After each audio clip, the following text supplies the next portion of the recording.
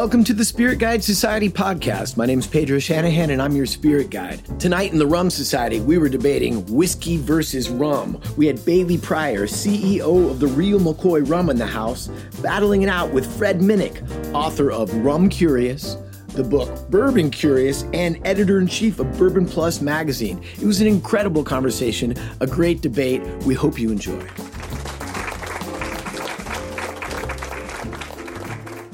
Well, first, I just want to say, when I walked in here, I looked at the bar and I was looking around. I saw all the brands, and I kept looking for the whiskey, and I was like, there's no whiskey here. And I mentioned it to Pedro, and he's looking around. He's like, oh shit, I got to go to $7,000. So, before we even get here, the rum boys are trying to stack the deck against whiskey. But first, what we're going to do is we're actually going to have a pretty cool tutorial on the difference between pot and column. And for that, I'm going to turn it over to one of the renowned world experts in this category, and that's Bailey Pryor. Thank you very much. If you guys don't know Bailey, if I can introduce you, Bailey is the founder of the Real McCoy Rum. He's also 6-time Emmy winner, a famous documentarian.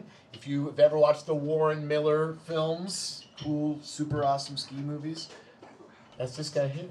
But Bailey, you can walk us through this, but then I want you to tell the story of how you got into the rum business, because it's really funny. Sure. So, hi everybody. Thank you for coming out tonight. We really appreciate it. We just wanted to share something really special with you guys, and I'll tell you a little bit about my silly ride as we go along. So what you have in front of you is a tall glass, this guy, and a small glass. The tall glass has a very different spirit in it than probably most of you have ever tried in this way. And what that is this is 100% multi-column still, completely unadulterated, and most people can never access this, right? So you have to go to the distillery and get the guys to give you an actual sample of this, which they will not do to the average consumer. You have to know them and get them to give you this. And then you have to smuggle it into the United States and bring it across to the country to this bar so that you guys can try it. Yes. But it's actually really cool, because what you're going to taste here is the difference between batch and continuous, right? Which is batch meaning pot still, continuous meaning column still. So maybe in a sec, triple fist that. Yeah, so I got it. So the idea behind this is just to do a real quick tasting on this, and what you're going to get if you first just go for the nose on each of them. Go back and forth between 1 and 2, the big one and the little one. You'll notice anything different about them? Yes, there you go.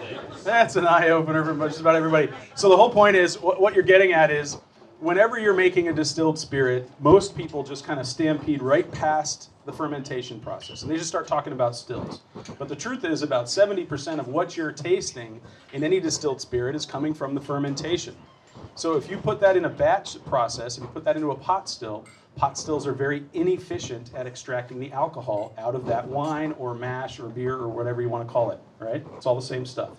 So you can make, a grape-based fermentation. You can do a wheat or a corn or barley or sugarcane-based fermentation. And these are all different products that end up being vodka, rum, gin, cachaça, things like that. So the idea is, if you go with a batch process, a pot still, you can get all these flavors that will persist. They'll still be there after it's been distilled. That's what you're smelling in the little cup. So that's the fermentation. If you put it in a multi-column still, those are so efficient. They're so excellent at stripping it clean and making essentially neutral spirit. You could make neutral spirit with some of these stills for the big multi-column stills, and they get to be basically odorless, even though it's exactly the same wine going into these things. So that's the difference between the two. So now, as you are going out into the world and looking at different spirits, whether it's tequila, gin, rum, whiskey, whatever, you're going to look at it a little bit differently, because if you have something that is a batch process, it's really, really slow and really, really expensive. It takes us about 8 hours in our pot still in Barbados to make one 400-liter batch, right? That we'll get 400 liters in 8 hours of work with 3 people constantly monitoring the process. If you put the same fermentation, the same wine into a multi-column still, it will take 10 minutes instead of 8 hours to give you the same volume of distilled spirit at a much higher proof. So you just have different technologies and different uses of them. Some people like things very light, like vodka drinkers and folks like that might really like this. And then some people like things really heavy. That would be the pot still people interested in big Jamaican pot stills. If you guys have ever tried that, big beautiful rums, you can get it that way. Gins, there's a lot of gins that are made this way. In fact, you do a little pot still vodkas and then they move it into the gin world. Really interesting stuff. So try the first one, try the second one, understand the difference between pot and column. It's a very rare experience. If any of you has anybody here ever tried 100% pot still rum before? Raise your hands. So quite a few. Good people. Yeah, that's great. That's great. Good Rum people. Society, I would hope some of you would, for sure. But how many people have tried a 100% multi-column still? All of you raise your hand, you just did. There you go. Okay, so now you got a little bit of an understanding behind it. Bailey So the pranks. as you move into your future understanding spirits, recognize that fermentation is hugely important, and the apparatus that you distill in makes it all the difference. So back to Fred.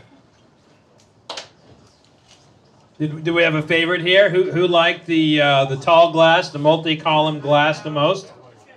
Really? All right. And who liked the pot still, the short glass the most? Yes. Here's to inefficiency. You know, tell us what was the multi-column spirit? Tell us what both of them were real quick. Sure. So the multi-column was a barley wine. That's a really important one. And the little one is actually a Jamaican pot still rum. So you'd think I'd bring my real McCoy and Barbados and Richard Seal and all that kind of stuff, but we didn't have enough for everybody, so we were going to just do something that we knew we could get in the right volume. But the Jamaican stuff is actually really famous, and this is actually the folks who make Rum Fire, the Hampton distillery. Have you guys ever heard of Hampton? Vivian Wisdom is known as Mr. Wisdom, is their master distiller. Great guy, really talented person, amazing. And these guys still use dunder pits. They still have these incredible fermentation vats. If you go online and you see it, most people have to wear like a hazmat suit just to walk into their fermentation room. So it really gives you some funk, and you're getting that in the glass right there. It's awesome. It really is kind of a unique experience. And one of the things I like to point out about the multi-column is that it's basically the same stills that are being used to make ethanol and vodka. So when you're And gasoline. a lot of gasoline. That's ethanol, yeah. So when you are going to the store and you're buying vodka, any vodka drinkers in here? Nobody wants to admit it. People are like shamed. There was a. I drank vodka once. That's very good, because we totally would shame anybody who is drinking vodka. So the exit signs are over there for the vodka drinkers. So, but this is a good audience if we don't have any true vodka drinkers in here. So Well, at least not anyone that isn't willing to admit it. that's right. But a lot of times I do these things, and I always pick on vodka because vodka is pretty easy to pick on, and it should be picked on. But today we're talking about rum versus whiskey. This is something that's actually really near and dear to my heart. I tend to write about the things that I love, and I've written a rum book. I've written 3 whiskey books, and they're all dedicated to my wife, who is a fan of all of them. And so rum versus whiskey is something that is in a lot of ways it's kind of my own personal battle inside. What am I in the mood for? But it goes so much further back. When we look at this country, the United States of America, my God, we drank a lot of rum back in the day. We drank more rum than we drank whiskey in the colonial time frame. In fact, when our English overlords were dictating to us what we could and could not do as peasants in their eyes in many respects, they told us not to distill with corn, and they also restricted the Irish from distilling with corn, and they wanted us to distill with molasses. And one of the big reasons why was the molasses was largely coming from the British Sugar Islands, and so they were getting revenue from distilling, from us distilling that, and we were also importing a lot of rum here. Now, there was New England rum makers, and there were Louisiana rum makers, and there were some molasses coming from Louisiana, but the majority of it was coming from the British Sugar Islands. And when we started getting frustrated with the taxes that were levied on molasses and sugar and the tariffs that were put on rum, they started boarding ships and pouring the molasses overboard. One of them was famously called the Boston Tea Party, but before the Boston Tea Party, there was the Portsmouth Molasses Party. Now, molasses and rum were not the reasons why we went into the Revolutionary War. There's a lot of people who like to say that, and occasionally you'll see one of these articles online that says we went to war because we were drunks and we were trying to save money on what we were drinking. That's not true necessarily. I think we just kind of wanted to revolt. It's in us. It was in the culture to revolt at some point, and that was one of the things that helped push Americans over the edge. And so obviously we went to war with the English, and we won. But our main general was a huge rum drinker. George Washington, who was a whiskey distiller, had barrels of Barbados rum brought into his inauguration to serve. Foursquare Distillery, actually. In fact, what's amazing, it was actually the real McCoy. He traveled forward in time to get a barrel of your rum. I still can't believe that happened. It's amazing. It's amazing. That's the next back label, right? Yeah, George Washington actually founded the rum. Yeah. But I'm kidding. That's not real. It's not. He was going like this on the back label. GW. So George Washington was a big rum fan. But as a country, the Congress and the leaders looked at rum as a way of, benefiting our enemies.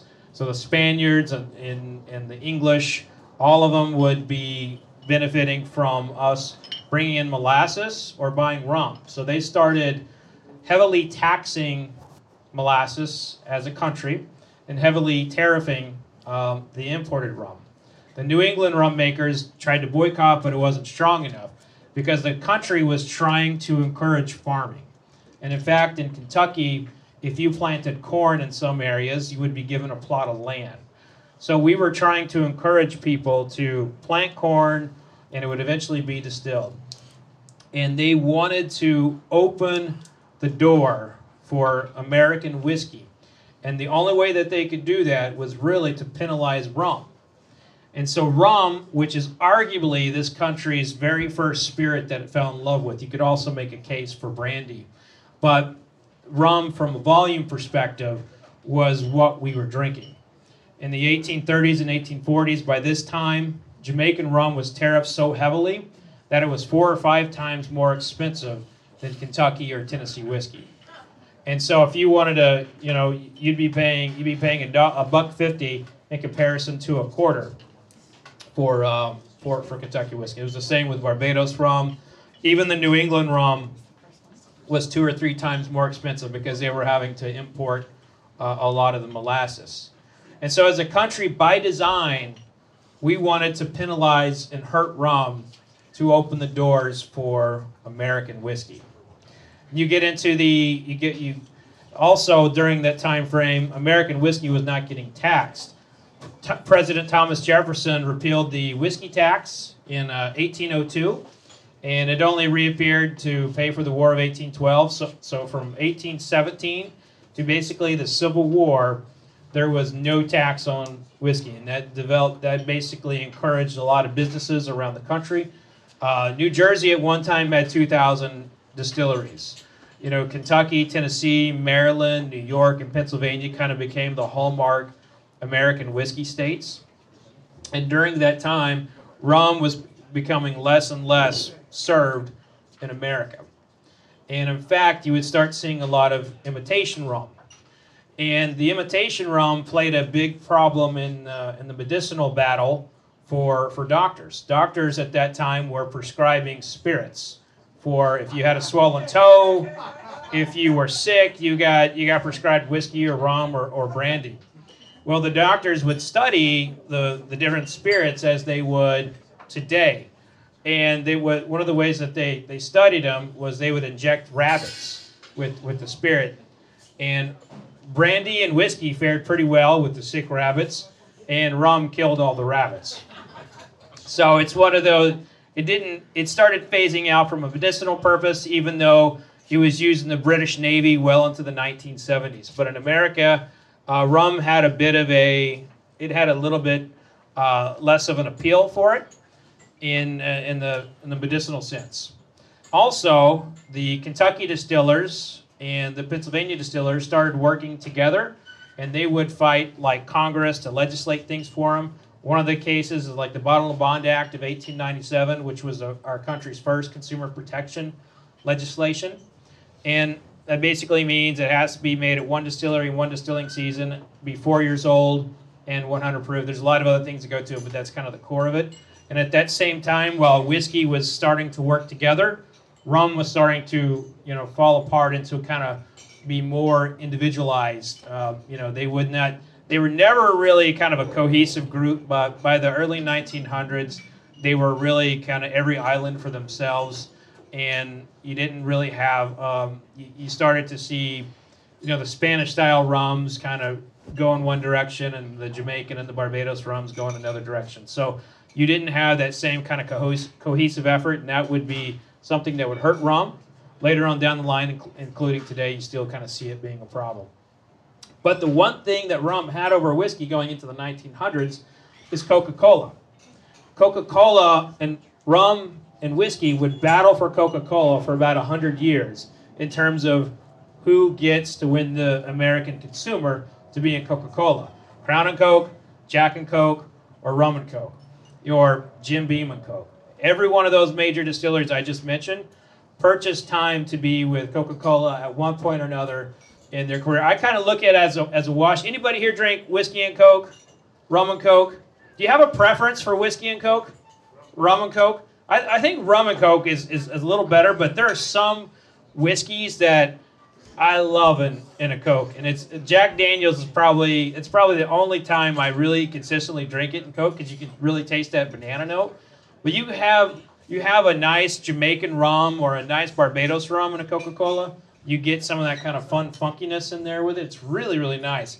I feel like the Bacardis and some of those lighter rums, they kind of fall apart in it. You don't taste it as much. It's a little bit more neutral for me.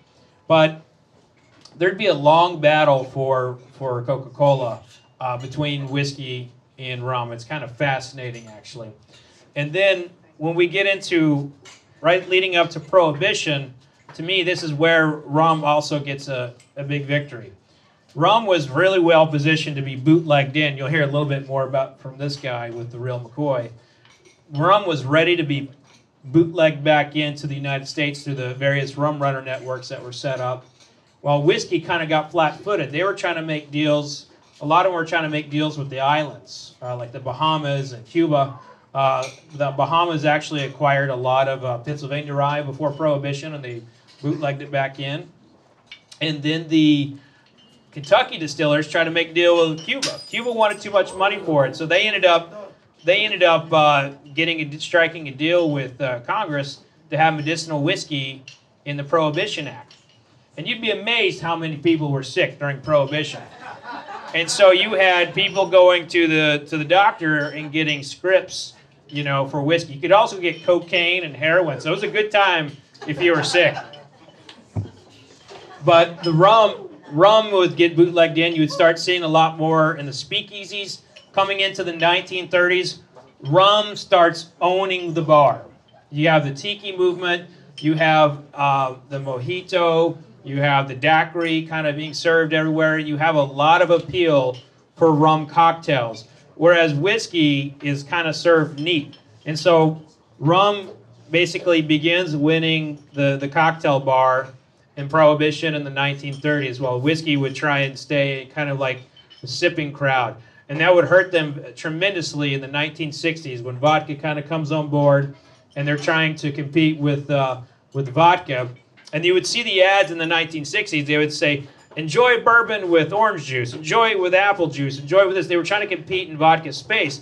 Basically what they were saying is like, we don't know how the hell to serve this in a cocktail, but drink it with whatever you want. And it would be some time before whiskey would get kind of its cocktailing culture back. And that's because, in large part, because people like Pedro at $7,000 playing around with Rittenhouse rye and some of these great bourbons and finding a place for them again in the cocktail shaker. But in the from the 1960s on to the 1980s, we start seeing bourbon kind of fall apart. Year by year, it's losing market share, and the distillers are starting to put efforts into tequila and rums. And rum's going away from, it's going more toward the lighter body styles, and you're starting to see like an appeal in in the blenders. Everybody wants a banana daiquiri in the 80s, and it's kind of like takes, that's kind of where rum sits for a while. And then there's like the birth of the internet, the birth of the Food Network, and all these cooking magazines, and people really, really getting a taste for just tasting something. I remember growing up, Olive Garden was fancy for me. Red Lobster was fancy. Now, I went across the street to Broken Spanish, and I had probably one of the best, Latin meals I've had in a long time. And for you all, that's like Tuesday. But, for a Kentucky boy, we don't have anything like that. But, now there's flavor in every market you go to, and people are seeking out flavor. And I think that bourbon and rum have really appealing flavors. But that cohesiveness I talked about with rum, I feel like that puts rum at a little bit of a risk to capture what I believe to be the greatest renaissance of spirits consumers in history. And that is like the bourbon consumer looking for new things to taste and venture out. There's so many sweet rums. There's so much debate about what is rum. There's so many multi-column stills being pushed on people, and then with glycerin added to it, that there's a lot of issues. There's also a lot of distilleries that subsidize. Did you know that Captain Morgan is a $3 billion subsidized distillery by our country? And that allows them to have marketing power that Bailey doesn't have, that Foursquare doesn't have, or Appleton. So when these guys try to compete in the market, they don't have a $3 million monthly ad budget. And so with that said, I kind of look at whiskey versus rum as there's a place for both of them, but I think that there's not a place for all rums, at least on my bar. In rum and whiskey, I think we should enjoy both of them, and I think now we're going to do a blind tasting. So you guys all have 3 spirits in your hands right now, and we're not going to discuss what they are. What I want you to focus on is your own ability to smell and taste. So you've got the 3. Keep track of 1, 2, and 3, meaning the order that they were given to you.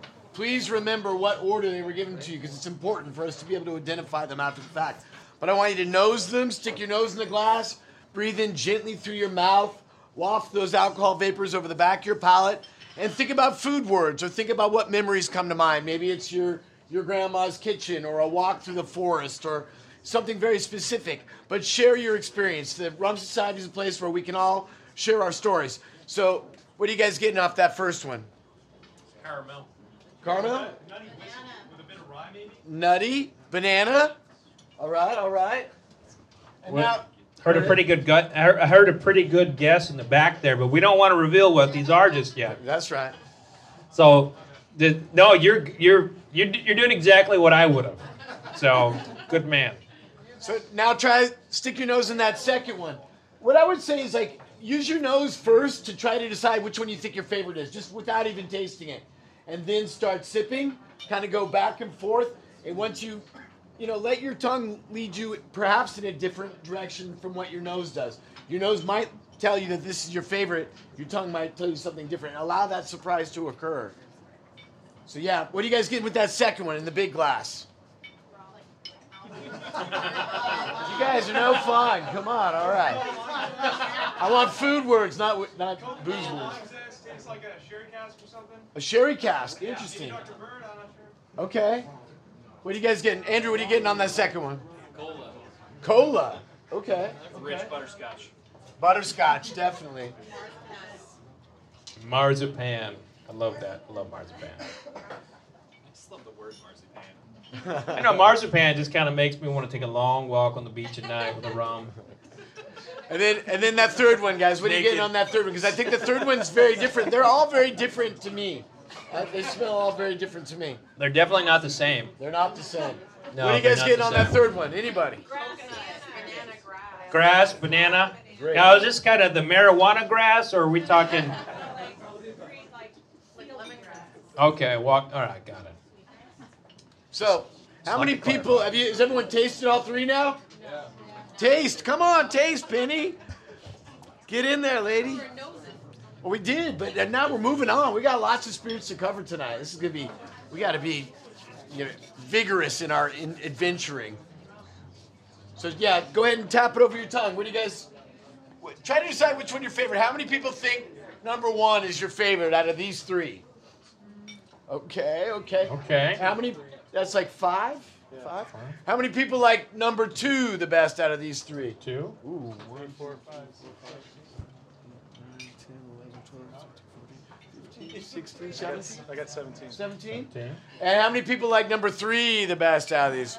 1, 2, 3, 4, 5, 6, 7, 8, 9, 10. Oh, we had a new one come in. 11. He's been at Las Perlas. He doesn't count. He's drunk already, right? It was fun over there, huh? I was there. Now, sir, looked like you were waffling a little bit. You were on the 2, and then you liked 2 a little bit, and then you went to 3. I like rice. You like rice. So let's have a grand That was his reveal. palate. What do we got in there, Josh? What was number one? Number 1 is Wild Turkey Kentucky Spirit of Barrel Pick for $7,000. So yeah, this is a $7,000 single barrel bourbon. Number 2. Thank you, Josh. The Real McCoy, 10-year-old. Limited edition. This is our limited edition 10-year. Yeah, tell us what that is, Bailey. So this is a limited edition. We only did 3,000 bottles of this worldwide, and basically it's our traditional 12-year aged rum, and that's blended with also our 10-year age. So the 10-year was aged actually in virgin oak, so not previously used barrels. They were virgin oak, American oak, Quercus alba trees.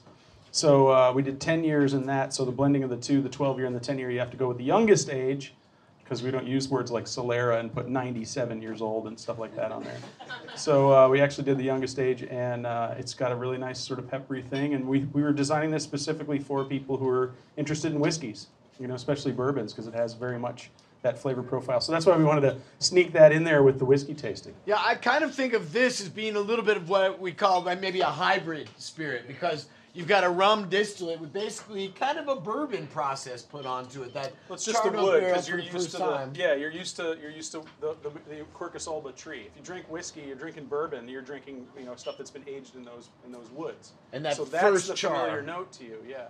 And that first char and a relatively heavy char. Yeah, a heavy char for the first time. That's what really sets single barrel bourbon, especially to me, really pops, because you get that so much surface area of distillate. That's the most surface area of distillate that you're going to get is from that single barrel expression, and that first char, heavy char. And more importantly, the heavy char, because if you're going for a very long aged product, if you're going for a long aged product, you want to do a lighter char. Right? The longer it goes, the more it's going to get over-oaked. You can over-oak a rum just like you can over-oak a wine. So if you're going for a short aging, you do a really heavy char, and that's why most bourbons have a really heavy char, like a number 3, number 4. And if you're going for something that's going to be 15 years, 10 years, 9 years in that zone, you might go for a lighter char. In this case, we chose the heavy char because it is the whiskey style. So Josh, what was number 3? High West Rendezvous Rye. Now this is a fun I like one. ryes. This is a blend of straight ryes. It's a blend from Barton, which is a Kentucky distillery, and they have 2 ryes in there. One's a lower rye mash bill, and then and they have MGP or Lawrenceburg, Indiana distillery there. It's a 95% rye, so it's kind of fun. And I like to tell this story about High West because they're a very important distillery from American whiskey history perspective.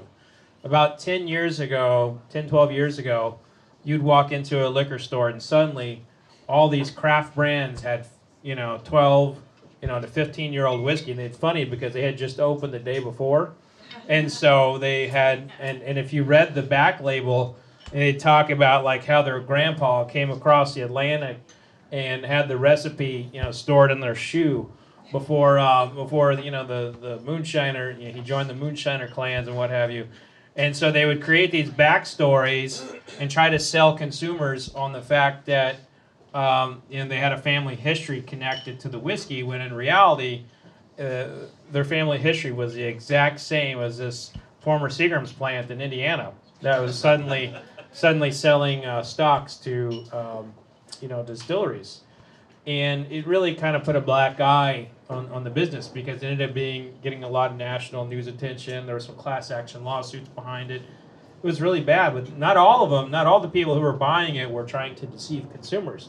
High West was actually one of them who was fully disclosing where they were getting their products the entire time. They would disclose as much as they could. Some of these companies say, we don't want people knowing, and so you have to sign like non-disclosure agreements.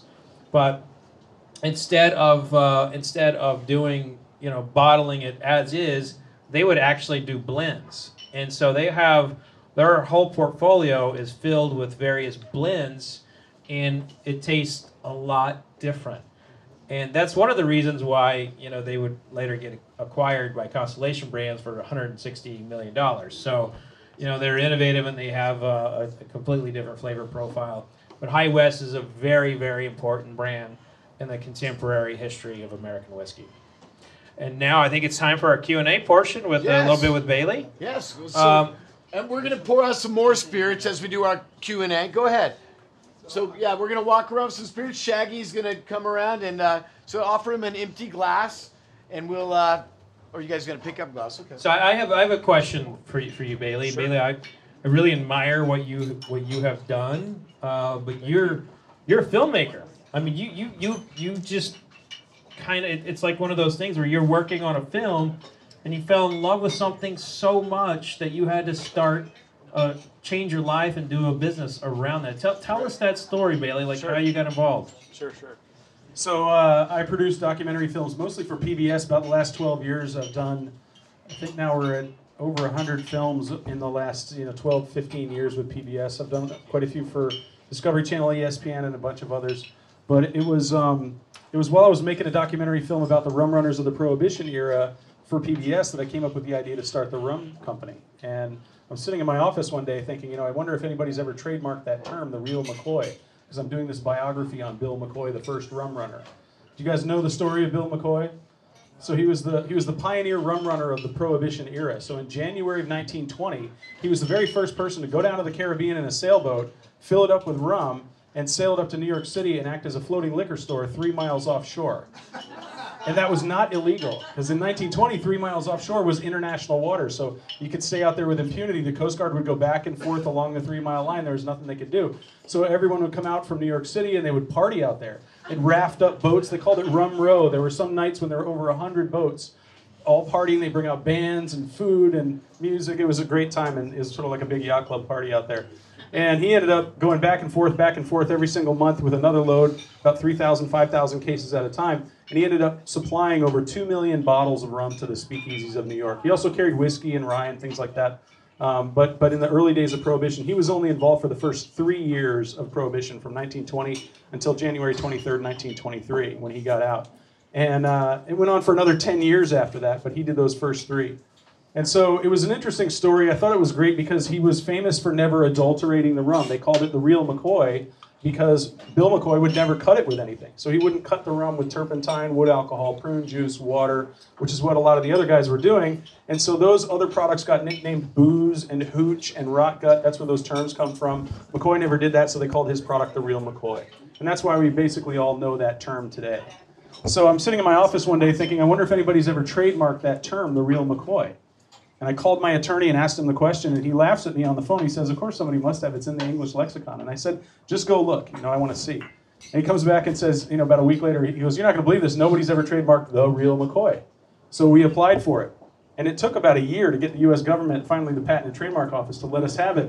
And we had to argue with them about, it's a real story and a real guy and all this kind of stuff. And we get the approval, and they say, okay, we'll let you have the trademark, but you have to take out an advertisement in 5 of the largest newspapers in America for 2 weeks and put our phone number in there so anybody who wants to protest this can call us and we won't give it to you. And I said, okay, 5 newspapers, 2 weeks, can I pick the 2 weeks?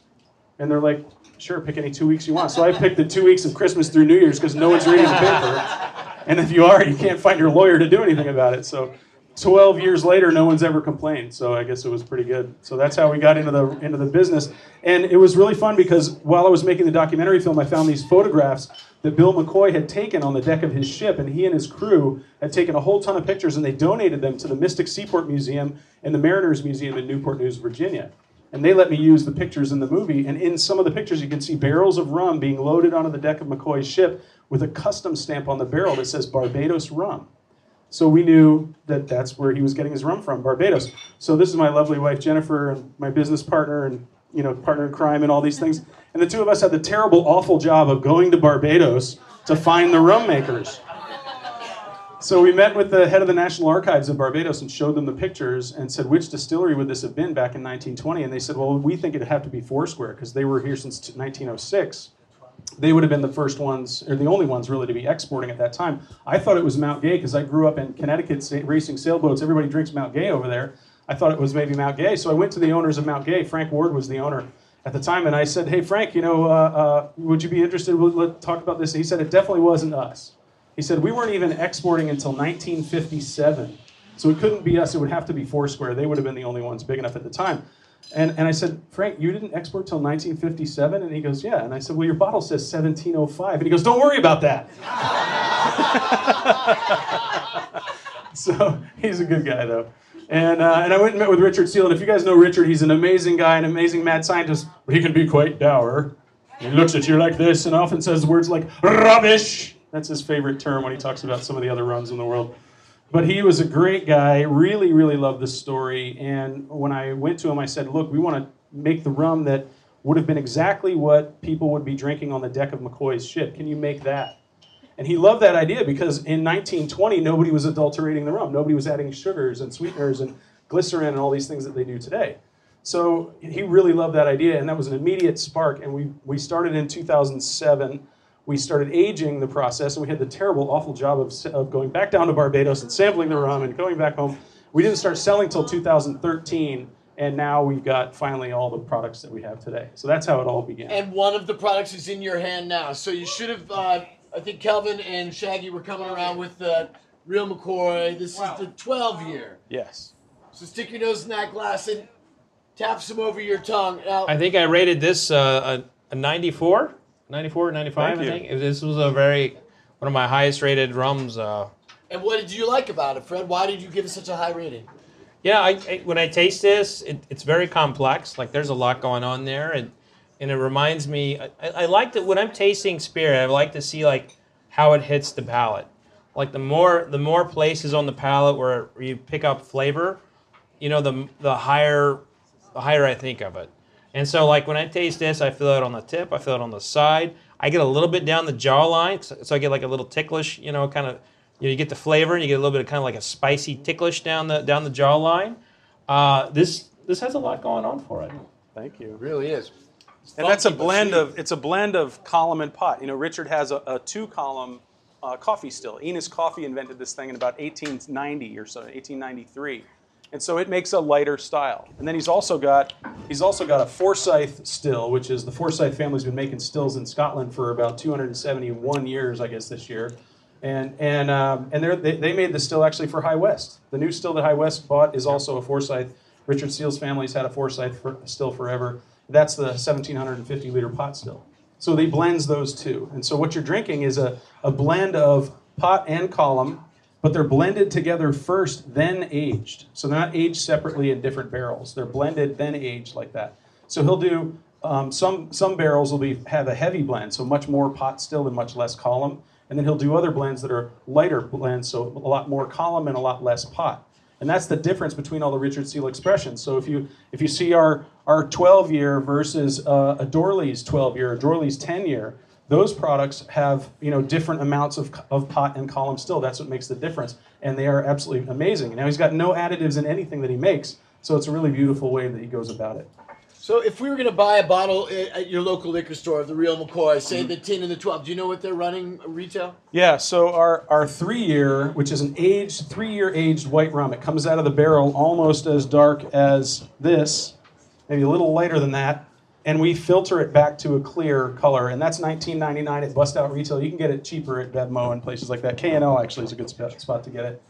And then our 5-year is $28.99, and that's like the top retail price. Our 12-year is $49.99, and the limited edition 10-year is $59.99. So that's an incredible price for something like that. That's 10 years blended with 12 years. No fake age statements, no additives, no rush on the fermentation, no rush on the distillation. Really, really hard to make this. This is as good as it gets in this industry in terms of the quality of the craftsmanship coming out of Richard Seal. And it's really interesting for me personally because as a documentary guy, I'm all about research. I spend a lot of time researching my films. And with this, it's just been a huge research project. I've spent 8 years apprenticing with Richard and learning about distillation, fermentation, maturation, blending through him. I also did a short apprenticeship in Martinique at Rhum Clément, Rhum JM, Rhum Nissan. And then I went over to Scotland and I did another short apprenticeship at the Ballindock distillery in Aberlour, Scotland. And it was just an absolutely amazing experience. But I've gotten to work with a lot of different masters over the years. It's really interesting to see the traditional style that Richard uses on his rums, and it's very unique in the industry. So a little thought on kind of like, you know, the process and the flavors that, you know, how they get to this. I just kind of want to talk about something that's a little bit of a controversial subject on rum, and that's sugar. And a lot of brands will, you know, Bailey mentioned it, they'll add glycerin, they'll add honey syrup, they'll add Moscato, they'll add straight sugar, and you'll test a bottle and it'll be, you know, 40 to 100 grams of sugar, you know, equivalent of like 6 to a dozen sugar packets. And that's, you know, 45 sugar packets. 45. There's 2 grams of sugar in a sugar packet. Mm-hmm. There are some rums out there with 92 grams. Oh my God. Some rums out there have, and you probably know the names, have 92 grams of sugar. Between 25 and 90 are pretty common. The most around the 30s and the 40s. Yeah. So think about that. That's 2 grams per sugar packet. So if you have a 45 gram sugared rum, that's 20 packets of sugar in one bottle. And so that won't even dissolve in the liquid, in that small amount of liquid. If you put 20 sugar packets in a bottle of rum and shook it up, it would look like a Christmas ball. It would never go away. So they have to use high fructose corn syrup and glycerin and other things to get it to blend in there. So when you're drinking the super sugared rums, the candied rums, you have to recognize how much is in there really to make that happen. And there's not a lot that go really high. There's a few, but a lot of them are sort of in the middle today. Yeah, and really, I bring that up because they can't do that in bourbon, you know. In bourbon, you add something, and you know the federal government will come after you. Now you can say bourbon flavored with X. That's different, but you can't add any coloring. You can't add any flavoring to bourbon. With rye whiskey, if you don't see straight rye on the bottle, then they can add up to 2.5% of flavoring. And in Canadian whiskey, they can add up to 9.09% of various things. So this is one, if we're talking about the rum versus whiskey thing as a whole, it depends on the category. But in terms of purity, you know, bourbon definitely has a nod for being absolute in purity because they can't add anything. But in terms of the way like you all are doing the rum, you know, that's pretty close, but you still are adding a little coloring.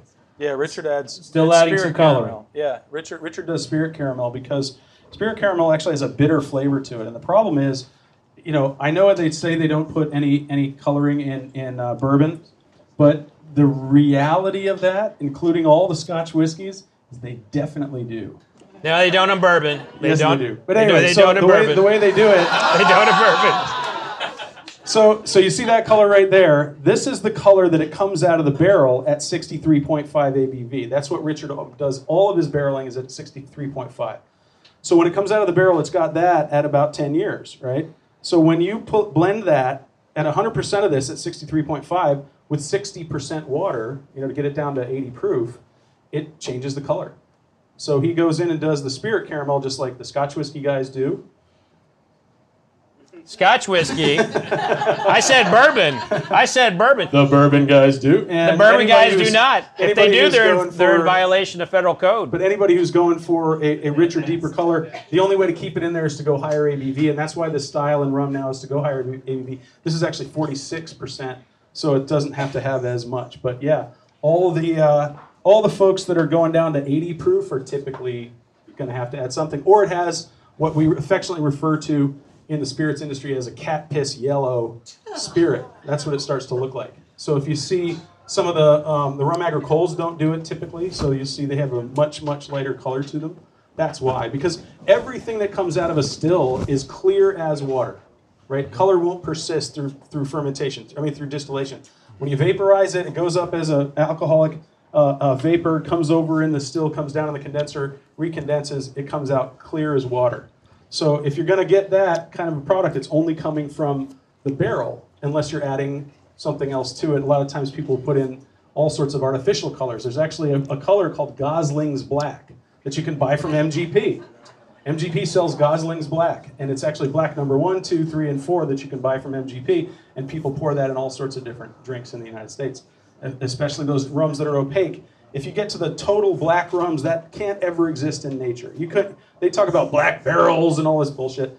They don't actually ever do that. You can't. It gets a saturation point after about 9 months or so, and you get to a really nice rich amber color. It'll get a little bit darker as it gets more particulate matter in it over the 10 years or 12 years, but it's never going to turn black. And so the only way you get there is Gosling's number 5. Okay, so Josh came around and filled you guys, or gave you guys a little sipper of the Zinfandel cask. Yeah, the Zinfandel cask, a Foursquare. It's an 8-year-old pot and column blend. Bourbon barrels. 11. It's 11? I believe it. Tell us what it is. Come on, Chad. It's 11. What is it, Chad? The Foursquare Zinfandel cask is one of Richard and Bailey worked together to produce Real McCoy. Richard has created the Exceptional Cask series to basically let him go totally unhinged and make whatever he wants and never have to make it again. So all of these are limited editions. The Zinfandel is 11 years old, 5 years of ex-bourbon, 6 years of Zinfandel, 1 spirit, single blended, so 2 distillates. Yummy.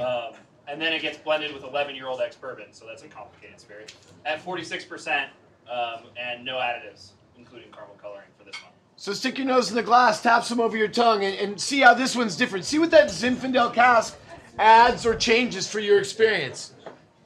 What are you guys getting on that?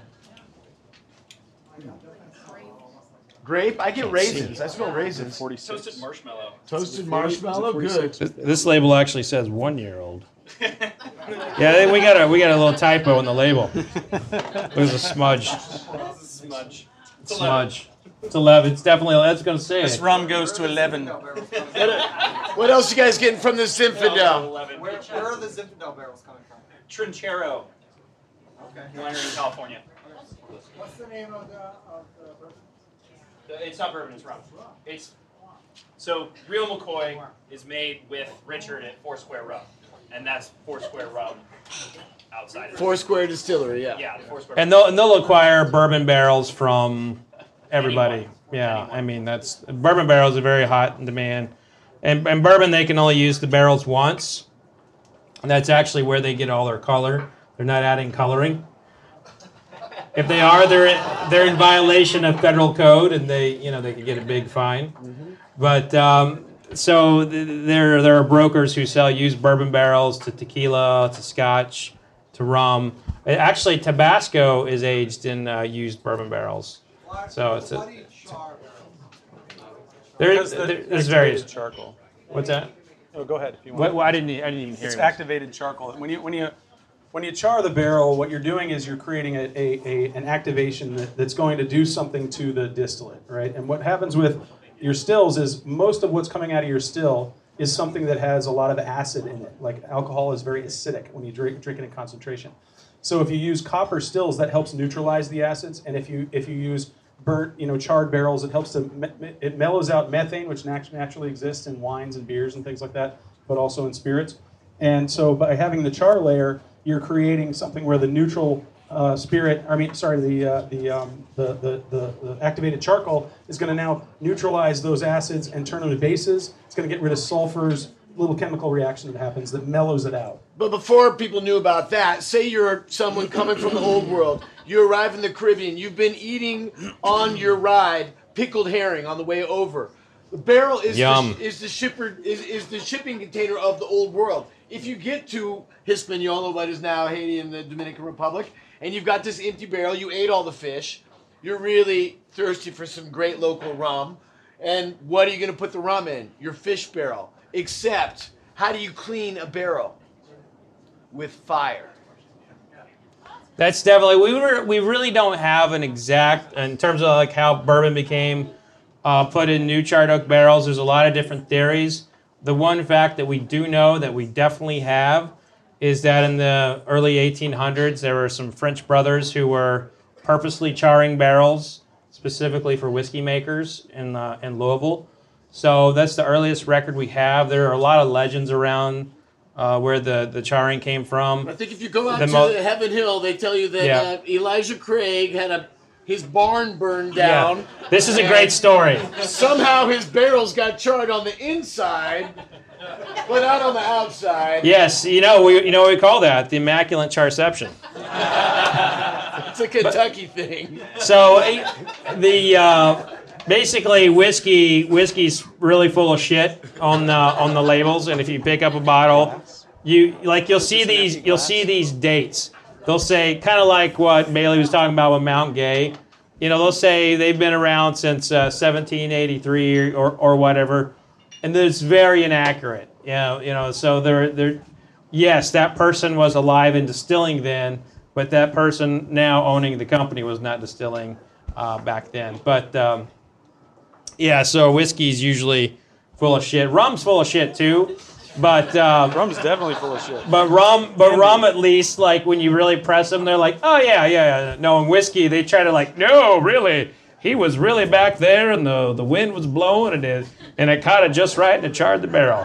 So they'll push a legend or something that's a bunch of BS as long as they can. But rum's definitely got some shit stories. Oh yeah, sea monsters and pirates. And sea monsters, pirates. A lot of it's true. Like the pirates would really rob you for rum. I mean, that stuff. It's really true. If you ever read those old texts about the pirates, my God, they were awful people. Man, they would. If you were at sea in the 1700s and the pirates were coming and you didn't have a shot, just jump right in the ocean. Don't let them capture you. Oh, yeah, the Captain Morgan thing, if you guys really knew what Captain Morgan did to people, you'd never want to touch that rum. He was famous for stringing people up by their balls. Yeah, he'd string you up from a lot of things. Yeah, they were not good people. But so we just came around again, and Josh, you're pouring out the 2004. All right, so what... I love woo, but I want to know why the woo, okay? So this is easily one of the best spirits in the world right now. Not just rum, but just every category. It's amazing. So what do you guys get? Stick your nose in that glass. I don't think I got anything. Come on, Fred. Yeah, what's going on here? I'm getting robbed. You're having to talk and you don't get to drink? I mean, the whole reason why I do this is so I can drink, it's funny, Bailey went around his whole story about how he got into this. My story, how I got into this was, I'm a veteran. I came home from the Iraq War, and the only job I could get was as a food writer, and eventually write about bourbon and then rum and wine. And you get a taste for it, and it's like you want to find a way to keep doing it. So if you ever get an opportunity to work in this business, it's awesome. But you got to be responsible, so drink responsibly. So Chad, can you give us a little rundown on the 2004? 2004 is a similar game to the Zinfandel cask, except way higher proof. So 59% alcohol, and then it's all ex-bourbon cask. 100%, 11 years old, first, second, and third fill ex-bourbon. This is pretty much balls to the walls rum. That's the short end of that. Now, what does balls to the wall mean? Ask Captain Morgan. Ask Captain Morgan. Not a nice guy. He said that, by the way. So some really, really beautiful rum. Thanks for Foursquare bringing these out tonight. Honored to be a part of it. And now we're going to swing back the pendulum in the other direction. So Shaggy's coming around right now with some bourbon. And this is the High West American Prairie bourbon. So Fred, can you tell us about the American Prairie? So again, going back to kind of the culture of High West, American Prairie is a blend. It's a blend from different distilleries. The only distillery that I know of is MGP. The other ones are not disclosed, and it's basically a blend of like 2 and 12-year-old. I don't know if their batches have changed in recent years, but It includes their distillery. They built a distillery. yeah, it includes their distillery now. But when they were first coming out with this, they had different blends, and it's a really nice product, and it's also one of those that kind of show you the progression of where kind of craft has gone. And like these smaller distilleries that were purchasing stocks from MGP are now blending them with their own, and you get a little bit of their flavor in there, as well as the larger distillery and some of the like Kentucky distilleries. But I actually do not know how many distilleries are in this. So there could be 3 distilleries in this. There could be 5. So that's one of the downers to some of these blends is you don't always get an opportunity to find out. Now, a little lesson on blends. Blends in America it's actually a very dirty term amongst distillers. If you go to a Kentucky distillery and they start talking about like putting one barrel in with like 5 other barrels, they won't call it blending. They'll call it mingling, or they'll call it marrying. That's because in the 1890s, the Canadian blenders were coming down here and getting in on their territory and trying to stop the Bottle and Bond Act. The Canadian blends and the American blends would have grain neutral spirit in that time, and as well as in the 1930s, and that was became like one of their main foes, one of their big competitors in the whiskey market. And so they just hated blends, and so they just completely eliminated it from their vocabulary. That's kind of Kentucky's way. Instead of dealing with something, you just avoid the word entirely. So to this day, people like Jimmy Russell won't even use the word blend. And but now, because of like High West and brands like Barrel Bourbon are showing you that blending can be a good thing, and this is one of those examples. Yes. What do you guys think of this American Prairie Bourbon here? Nice. Very nice. But what food words are you reminded of, or what comes to mind? What do you remember? Banana bread. That's beautiful. Pipe tobacco. Pipe tobacco. Nice. A lot of oak. Pete, what are you getting? I have banana. Banana. See, banana is like a distinctive trait and a yeast from some of the distilleries. Like Jack Daniel's has a distinctive banana note. Barton has a very distinctive banana note, as does Old Forester. So when you tell me that you're getting banana, and it's very consistent in the crowd, that helps us narrow it down to some of the distilleries. That banana note is actually acetaldehyde. That's just a high aldehyde spirit. Well, some of the yeast will have the banana note, and they completely they live by it. Like Jack Daniel's. Next time you taste Jack Daniel's, which you get a mouthful of banana. For sure. And charcoal. Charcoal. Charcoal. Charcoal banana. Charcoal and banana. So, but if you think about it, and if you go back historically, the people who would be making whiskey would have not been scientists. They would have been using a little pot still. And initially what comes off the pot still first is what we call the heads. The most volatile chemical compounds come off first, and it smells like turpentine or acetone or fingernail polish remover. But then, after a few minutes in that little pot still, what comes off is peanuts. It smells like peanuts. And then notes like green apple. And so, these guys didn't have like gauges or things that were telling them, but they knew enough that like, that smells like poison, that tastes like poison. And now that tastes like nuts, and now that tastes like green apples, and now this tastes like bananas.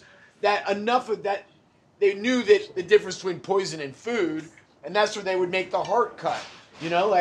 Again, this is, traditionally these spirits were made not by scientists, but by normal farmers.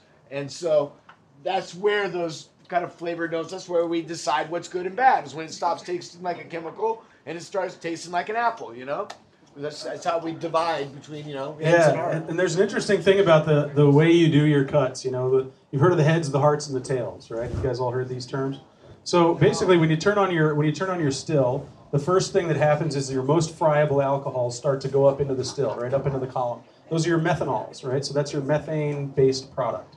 Now that's going to concentrate very early on. It's going to smell like rotten eggs. So that's exactly what those guys were doing, is they would smell that first cup that came out of the still. It would smell like rotten eggs and they wouldn't drink it. And that was very smart, because during Prohibition, when a lot of people started home distilling and doing bathtub gin and things like that, they were actually not, they didn't recognize that you're not supposed to drink the methanol because the methanol is poison. So they would drink it and die or go blind. That's why that was happening. So today, a trained distiller understands, a chemical engineer or chemist is going to understand these differences and not bring in the ethanols. But then what happens is you get your ethyls start to fly up, and now you get several different types of ethyl alcohol that rise up into the column, and you get really beautiful spirit that come out of that. And you want to capture that stuff. So between about 160 degrees and about 178 degrees, you get your methanols, and that's the not so good stuff. From 178 degree temperature in your wash to about 212 degrees, you're going to get your ethanols, and over 212, you're boiling water. So whatever's in your water supply is now going to come in and mix in with your spirit. So you want to cut the tails off there, because if there's heavy metals, might be copper, lead, mercury, all sorts of things that are in that, and you don't want to put that in your beautiful spirit. So you boil that over into a different bucket, and that's called the tails. That's how that works. Yes, sir. I just have a question.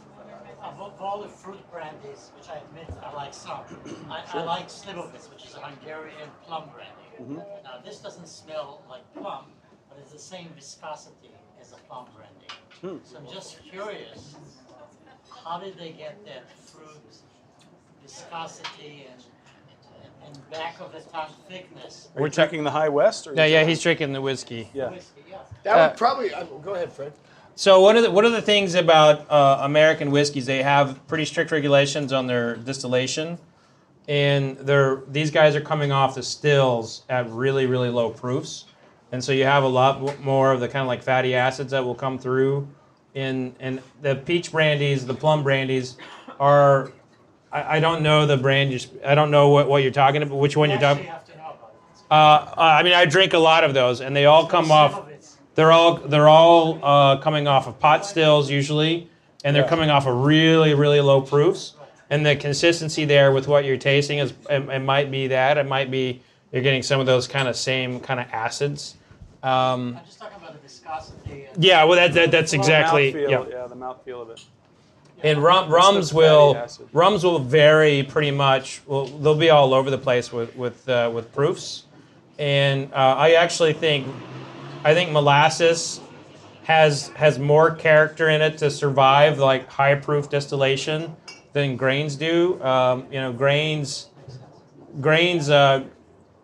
You hit grains hard where like you get above 160 proof, and it's like they're just bleached out character. You hit molasses, but over 170 proof, you're still tasting a shitload of molasses. So I think molasses. I think making rum is harder because of the molasses. It's not as easy to get good molasses as it is to get corn or barley. Fermentation's harder too. Because fermentation's very hard. Yeah. The sulfur content in the Just try getting the molasses to blend with water for fermentation. You can take grain and put it in a vat, pour some water on it, and it'll turn into a nice soup. But if you take molasses and pour it in a vat and pour water in there, the molasses just stays on the bottom of the vat in a big puddle, and the water just rests on top of it. It's next to impossible cleanup to get is it to crazy. blend. Yes. It's like just imagine covering your entire kitchen in molasses. That sticky substance. It's just, it's not all getting Back out. in the day, it must have been horrible standing there for hours doing that. But actually today, the way you do it is you vaporize it. So when you take your molasses supply and you put it through a pressurized pump and a little nozzle, and you send that molasses through the nozzle, and it just basically vaporizes it, turns it into a spray. You do the same thing with your water, and that's how you get it into the fermentation tank. So if you have a 1,000-liter tank, you're going to high-pressure pump this stuff in there through this little hose, and that valve will split it all up, and then it gets it to basically blend together. And that's a good, efficient way to get those two to come together. You don't have to heat it up or anything like that. But I think distillation proof might be the answer to like what you're looking for. And unfortunately, nobody's putting their distillation proof on bottles. You have to get a book to see what their proofs are. So we just came around, and Shaggy, you poured out, or Kevin, Kevin, you were Campfire. okay. Campfire. So this is the High West Campfire. So we're whiskey again, but what's the deal with this whiskey, Fred? This is crazy whiskey. So this is one of those that you either love it or you hate it. And in Kentucky, everybody hated it because it was a blend of bourbon, rye, and peated Scotch. So pretty innovative for when it came out. Some brands had tried to do similar things before. With that, there was a brand called Phillips Union that did some similar blending. It didn't take off, but High West made it work. A lot of people loved it. I think I write for a magazine called Whiskey Advocate. I'm their American whiskey reviewer. I did not review this one, but it received a pretty high score from the magazine. But it's one of those where I think you get a lot of Scotch. A lot of Scotch, and whenever you get a peated anything, the only thing that I think can probably overtake it is like a really funky Jamaican rum or a mezcal. So peated Scotch is a palate killer every time. Now, do we have another one? Are we doing the Peerless, or is that if they want it? If they want it. If they want it. Okay. No, I'm sorry. This is where the whole thing turns to "I love you, man." We just killed their palate, and now we're gonna. All right. Well, this is a small Kentucky craft distillery. This is a 2-year-old straight rye whiskey, and it was Whiskey Advocate. We named it one of the top 15 of the year. It was the highest ranked American craft whiskey. So we'll have Shag pass it around. It's one of those what they're doing differently is in fermentation. Most American whiskeys go through a sour mashing process. That is where they take the back set from the distillation. So like when you distill grains, like a lot of the grains will drop down. There'll be like a kind of like a soupy mess down there. They'll take that soupy mess and they'll add it to the freshly cooked grains and the new kind of cereal, if you will. They'll add that, and that'll kind of help activate fermentation, and they will add yeast. That was really perfected. By the way, the first known record we have of the sour mash technique is from a woman in 1818, Catherine Spears Carpenter Fry, someone I wrote about extensively in my book, Whiskey Women. She was a badass. But the Kentucky distillers really perfected that because it would help decrease bacterial infestations. And if by doing it, they basically keep out wild yeast. And Peerless does not do that process. They completely sanitize.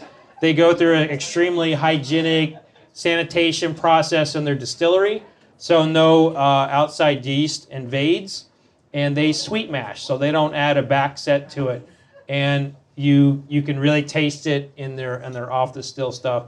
This is a 2-year-old rye that to me tastes like it's close to 9 years old. It's phenomenal. Why is it that rye can take on more age in less time? Is there something about the pH in the distillate that makes it pull more out of the barrel more quickly? Rye is highly enzyme. It has very high in enzymes. So when you're actually fermenting it, it will bubble over. And so if you don't ferment it right, it'll foam completely. Most of it will foam out of like the fermentation tank. So there is something to that, but I think I think it's just a more approachable grain when it's young. Whereas like wheat requires some time in the wood, and there used to be a saying that wheated bourbons were better young, and I think that has changed in the last 10 years because the quality of the rye they're getting. Keep in mind that most of the rye that's being used in American whiskey is coming from Europe, like Germany and Finland and Canada. And not much of it's coming from the United States. But with the rise of rye whiskey has come a lot of cereal farmers in America growing more rye. So I think there's been a concentrated effort into getting rye in the hands of these distillers to make something. Beautiful. Yeah, Chad. So on the topic of both the Peerless and the Campfire, I have 2 questions that are loosely correlated. mainly for Bailey, but Fred, I would love your opinion as well. Between rum and whiskey, which of the two categories is more varied in possible flavor, and which one's harder to produce? Well, I think I mentioned the harder to produce was definitely rum. Yeah, well, I mean, it's an interesting question. I don't know if you can answer the question effectively saying that one is more flavorful or you can manipulate it in some way to generate naturally different flavors or more flavors. What you're really doing is working with the same chemical engineering no matter what wine you get with. It's whatever's in that wine is what you get to work with. I mean, molasses is a highly complex material because it's already concentrated, right? So a rye or if you're going to cut potatoes and start making a vodka, these things are not highly concentrated products that you're working with. Molasses used to be sugarcane juice and has been boiled down and boiled down and boiled down in order to extract the sugar. And what you have left is the byproduct, the industrial waste of white sugar manufacturing is molasses. But what that is a highly nutrient-rich, very mineral-based, very sugary, very sweet product. So it already is in a concentrated form when you try to start your fermentation. So you're going to get, a pretty intense load from it. And I think, honestly, I don't know for sure because I really don't know much about bourbon production. I don't know. I've never studied that, and I don't want to talk about things that I don't really understand very well. So I speculate that the rye and the flavor components of rye are very intense because that's naturally what that product generates. If you eat rye bread, you've got a lot of flavor in there. Pumpernickel breads and things like that have a lot of flavor in them, and regular wheat breads are a little bit mellower. So when you just taste those kinds of sandwiches, you can notice that difference. So I think what you're really getting at is what are the components of the wine that you're initially working with, and I think molasses, because of its concentrated nature, is going to give you a lot of flavors, a lot of complexity. So you guys all have, as our final dram tonight, a little rye whiskey from Peerless. And for those of you, let's try to figure out who liked whiskey better tonight. Out of all the stuff we tasted nearly how many marks tonight, guys? 12. 9 marks? Or did 9 altogether, yeah. We did 9 marks. Out of the 9 marks, how many folks feel like they enjoyed the whiskey more? Whoa! That hand went up so slow, too. So slow. Wow. And so, how many folks really loved the rums tonight the most? All right. I wanted to answer his question too. after whiskey got its ass kicked there, I do think bourbon is pigeonholed. The regulations really pigeonholed because they can't do a lot. I mean, you're starting to see a lot of barrel finishes. Yep. But really, the classic bourbons are column still, then doubler, and then barrel, and then that's the classic. With rum, you have a much wider range, and it depends on the country. But I think that you can get more flavor profiles in rum than you can in bourbon. With rye whiskey, it's a little different. Scotch kind of beats everybody with that. But in terms of American whiskey, I think Scotch has the greatest range that they can hit because of their regions and the peat. But they're all better than vodka. So, am I right? Am I right? That's right. Well, guys, I got to tell you, Pedro, you are awesome. This whole crew is great. Thanks to the crew. Give it up to the Tanya crew. You guys are awesome. You guys are so awesome. Stick around. We're going to have some live music tonight, a little dancing to be had. But before you dance, you have to buy a book. Yes. Right around the corner, Chevalier Books is their pop-up bookstore. Right here on the big table around the corner. And I'm expecting another kid, so every dollar helps, man. I'm telling you right now. And Fred will autograph your book, maybe write you a little note in there.